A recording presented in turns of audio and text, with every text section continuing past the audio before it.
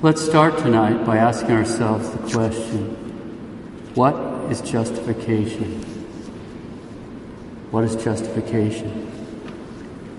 The question was answered in great detail by the Council of Trent in the decree on justification. But in that same decree, the Council of Trent also gave a short answer, and I quote, "The justification of the sinner is a translation from that state in which a man is born a child of the first Adam to the state of grace and of the adoption of the sons of God through the second Adam, Jesus Christ, our Savior." Close quote. The justification of the sinner is a translation from the state in which a man is born a child of the first Adam to the state of grace and of the adoption of the sons of God through the second Adam, Jesus Christ, our Savior. Okay, so what does that mean? Well, on the one hand, it means that justification is a true freeing from sin, both original sin and actual sin, if it be present. Sin is actually removed, not just covered up or ignored by God, okay? So that's on the one hand. Sin is truly removed. And on the other hand, justification is the filling of the soul of that justified person with sanctifying grace, which is a created share in God's own life that makes the person holy. Okay, so justification consists in a movement from the fallen, sinful state in which Adam placed us into the state of grace. That's what the Council of Trent meant when it stated that justification of the sinner is a translation from that state in which a child is born, a child of the first Adam, to the state of grace and adoption of the sons of God through the second Adam, Jesus Christ, our Savior. Okay, so justification is a movement from the fallen, sinful state into the state of grace. Now let's take a moment to quickly review what we mean by the state of grace. Grace means free gift. We remember that it's a free gift from God. Now there's more than one type of grace. For example, actual grace. Actual grace gives us the supernatural power to do supernaturally good acts. So actual grace supernaturalizes the way we act. But when we speak of being justified, we're speaking of being in the state of grace, which means we're speaking of sanctifying grace. Actual grace supernaturalizes the way we act, but sanctifying grace changes our being. It changes how we are. Sanctifying grace sanctifies us. It makes us be holy. Sanctifying grace is actually a created share in God's own life that He places into our souls to give us a new type of life, supernatural life, and this makes us holy. This is what St. Peter is referring to in 2 Peter 1:4 when he writes of us becoming partakers of the divine nature. Partakers of the divine nature. When we're in the state of grace, God has actually placed a created share in His own life into our soul, and it completely penetrates the soul, filling it with holiness. Again, sanctifying grace is a created share in God's own life.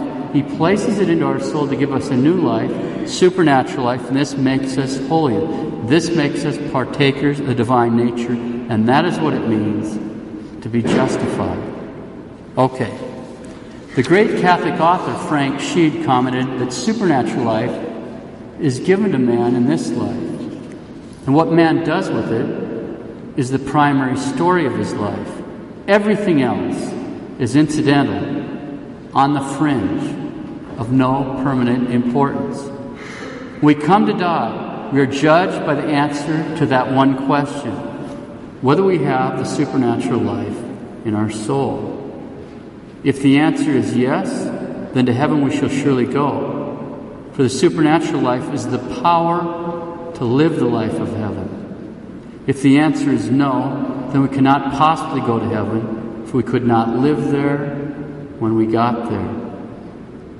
So if we die in the state of grace, if we die justified, if we die with sanctifying grace, we can and will go to heaven. If we die without it, we can't go to heaven, which means that we have to go to hell.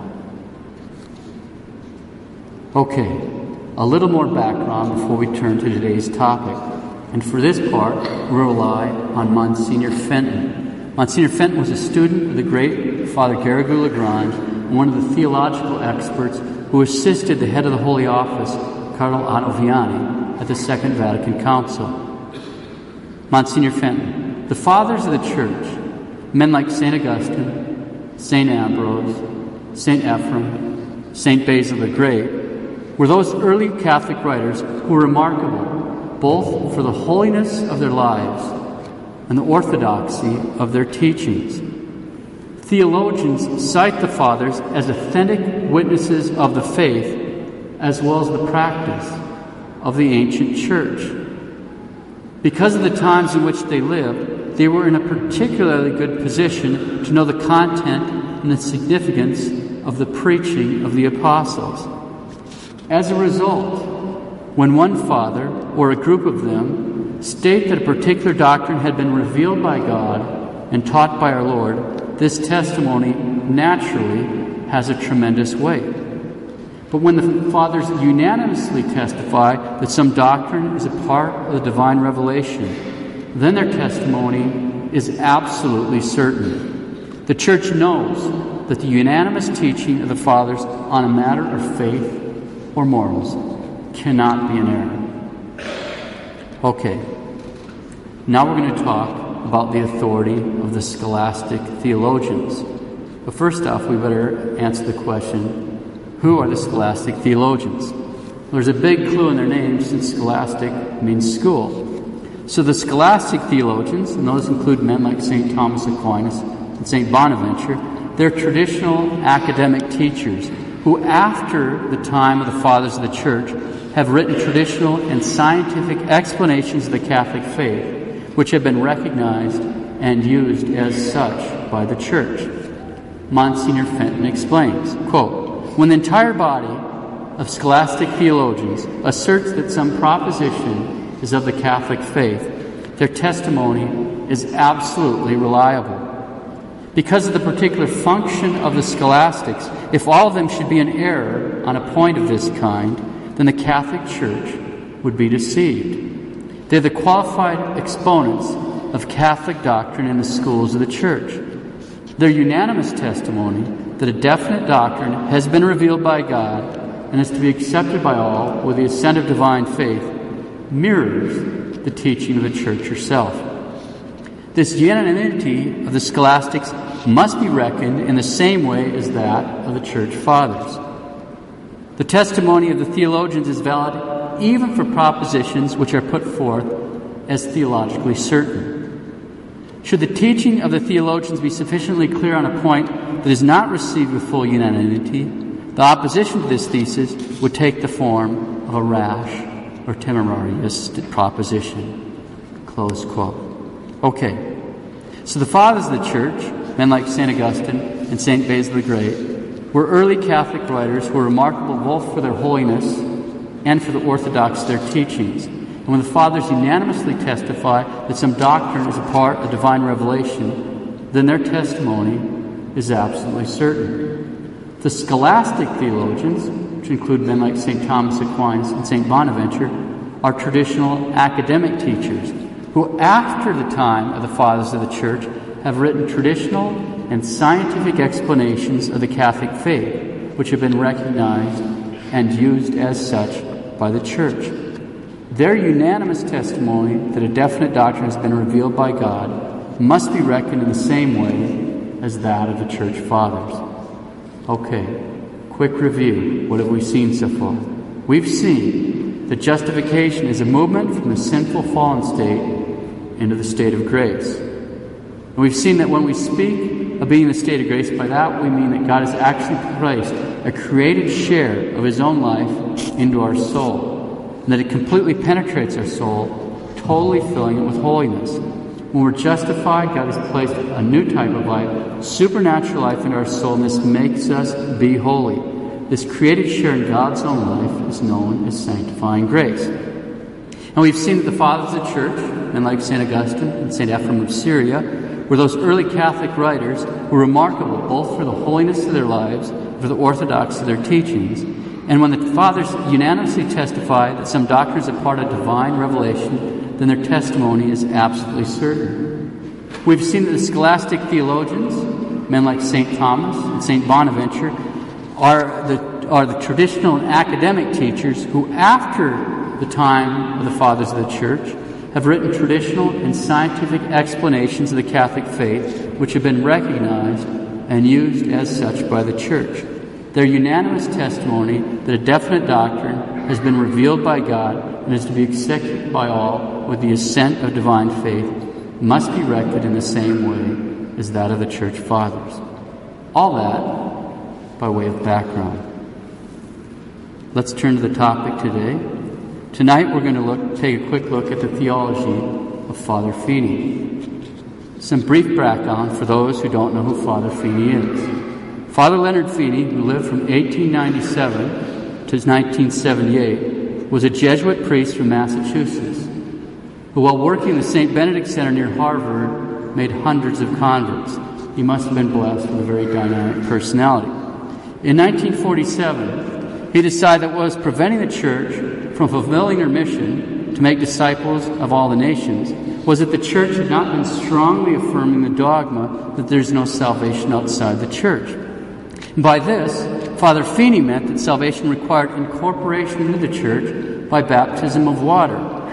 The position of Father Feeney was basically, without sacramental baptism, there's no salvation. To be saved, you must actually be incorporated into the Catholic Church by baptism. He taught that by the desire to be baptized before he was actually baptized, a man could be justified.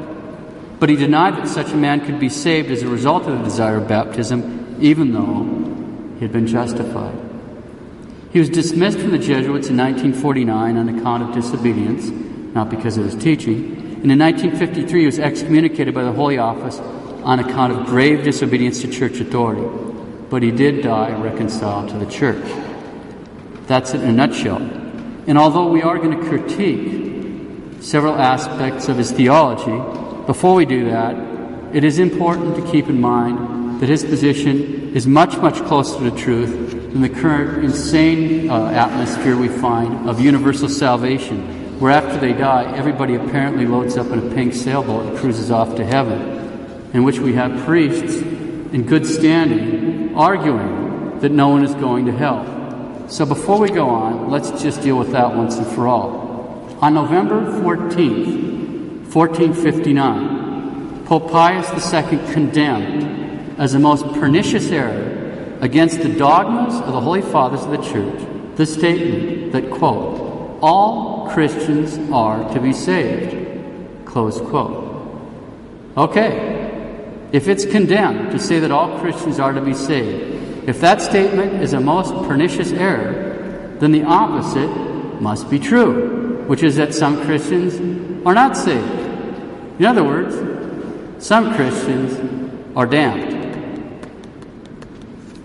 We call him our Savior. It's not for nothing. Okay, so that although we are going to critique the theology of Father Feeney, it must be said that his position is far closer to truth than these current hallucinations that no one goes to hell. So, let's take a look at a few things. We'll start by taking a quick look at the practical importance of the dogma that there's no salvation outside the church. Then we'll take a look at sacramental baptism, baptism of desire, and the baptism of blood. And finally, we'll take a look at justification and salvation. First, the practical importance of the dogma that there's no salvation outside the church. Without identifying with his particular interpretation of the dogma, nevertheless, it's safe to say that Father Feeney has a valid insight when he says that the underpinning of Catholic liberalism here in the United States was, and is, the failure to teach and defend the dogma that there's no salvation outside the church. Do we as a Catholic people really believe that this is the one true church? Does the average American Catholic really believe that this faith is worth dying for? Why have so many American Catholics left the church and gone over to the sects? Why so much false ecumenism? It's clear there is a great practical importance to this dogma. Second, sacramental baptism, baptism of desire, and baptism of blood. We'll start with a quote from Father Feeney summarizing his teaching here.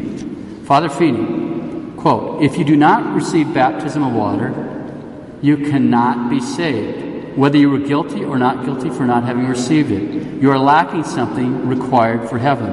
Close quote. Okay, so it's obvious. According to Father Feeney, no one can be saved without receiving sacramental baptism.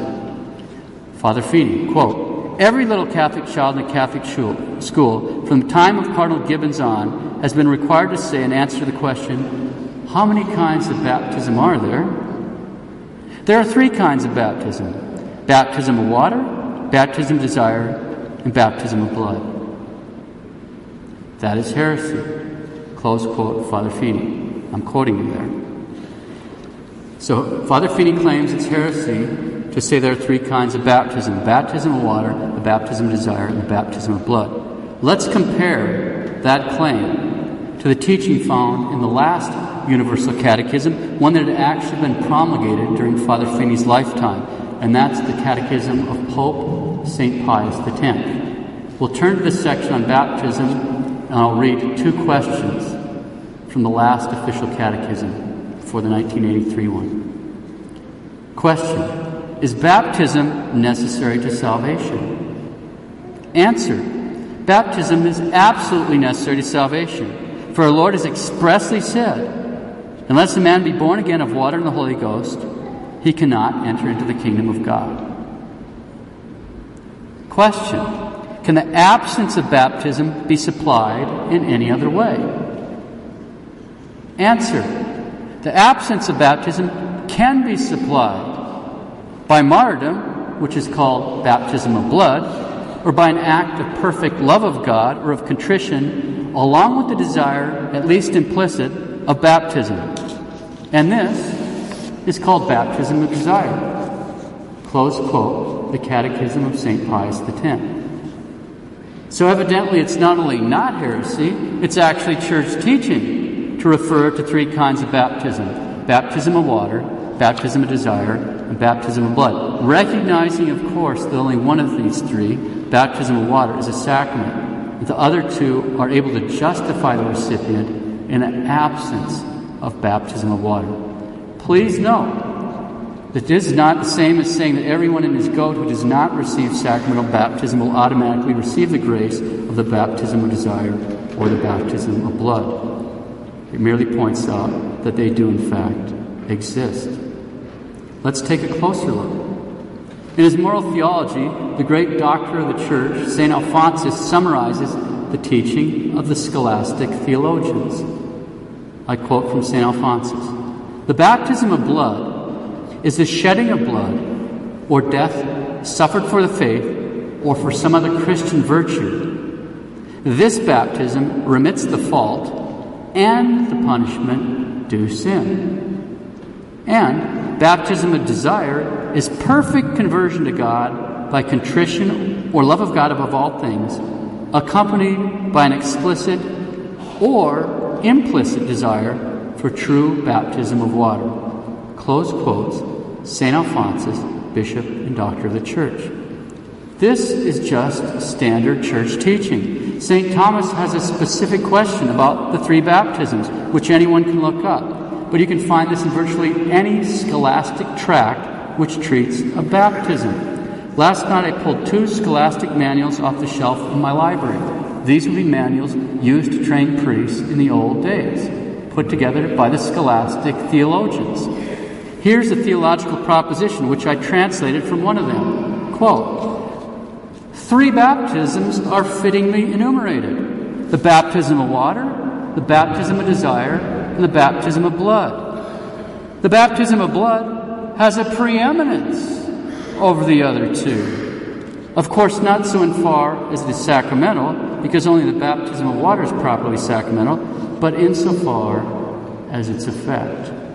Close quote. Now that's not heresy. That's church teaching, and it's clear enough. But just to make the point, I'll read a theological proposition and a few more lines I translated from the other manual. Quote, baptism of desire, or even martyrdom, are able to supply for baptism of water. Explanation. Even if baptism of water is necessary by the necessity of means for salvation, nonetheless, other means are not lacking to obtain salvation. But these means are not independent of the sacrament itself. These means are the desire of baptism for adults and martyrdom for all. Therefore, the baptism of water is said to be necessary in itself or in desire. Therefore, baptism may be distinguished into three species: water, desire, and blood. The theological certainty of this proposition is proximate to the faith in regards to the statement that baptism as desire is able to supply for baptism of water, and theologically certain in regards to the statement that martyrdom is able to supply for baptism of water. Close quotes. Now remember what we heard when we considered the teaching of the scholastic theologians. The unanimity of the scholastics must be reckoned in the same way as the church fathers. The testimony of the theologians is valid even for propositions which are put forth as theologically certain. So Father Feeney might have been a remarkable man, but this is the teaching of the church, and it can't be doubted.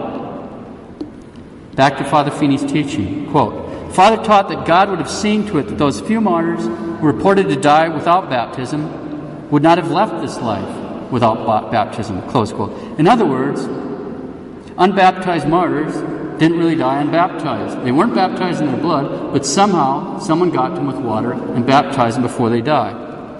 Well, this past week we had the feast of Saint Emerentiana. The reading in the Old Divine Office tells us about her. Quote, Emerentiana, a Roman virgin and the foster sister of the Blessed Agnes, while she was still a catechumen, burning with faith and charity, rebuked the idol worshippers who were full of fury against the Christians, whereupon a mob assembled and stoned her. Praying their torment at the grave of St. Agnes, and having been baptized in her own blood, so generously shed for Christ, she gave up her soul unto God. Close quote. So St. Emerentiana, who is in heaven and who is publicly honored as a saint, you can pull out your hand missal and look at January 23rd. St. Emerentiana was baptized in her own blood. Period. Close the book. Okay. Third aspect of Father's teaching regarding justification and salvation. Father Feeney, quote, question, what does baptism of desire mean? Answer, it means the belief in the necessity of baptism of water for salvation and a full intent to receive it. Question, can baptism of desire save you? Answer, never. Question, could baptism of desire save you if you really believed it could? Answer, it could not. Question, could it possibly suffice for you to pass into a state of justification? Answer, it could. Question, if you got into the state of justification with the aid of baptism of desire and then failed to receive baptism of water, could you be saved? Answer, never. Father Feeney, can anyone now be saved without baptism of water? Answer, no one can be saved without baptism of water. Question, are the souls of those who die in the state of justification saved if they have not received the baptism of water? Answer, no, they are not saved. Close quotes, Father Feeney. So Father Feeney states that the baptism of desire means the belief in the necessity of baptism of water for salvation and a full intent to receive it, but even though it can justify you, it can't save you. But this contradicts the teaching of the Council of Trent. I'll quote from the Council of Trent. For since Christ Jesus himself, as the head into the members, and the vine into the branches, continually infuses strength into those justified, which strength always precedes, accompanies, and follows their good works, and without which they could not in any manner be pleasing and meritorious before God, we must believe that nothing further is wanting to those justified to prevent them from being considered to have, by those very works which have been done in God, fully satisfy the divine law according to the state of this life, and to truly merit eternal life, to be obtained in its due time, provided they depart this life in grace. Close quote. We must believe that nothing further is wanting to those justified to prevent them from being considered to have fully satisfied divine law according to the state of this life, and have truly merited eternal life, to be obtained in its due time, provided they depart this life in grace.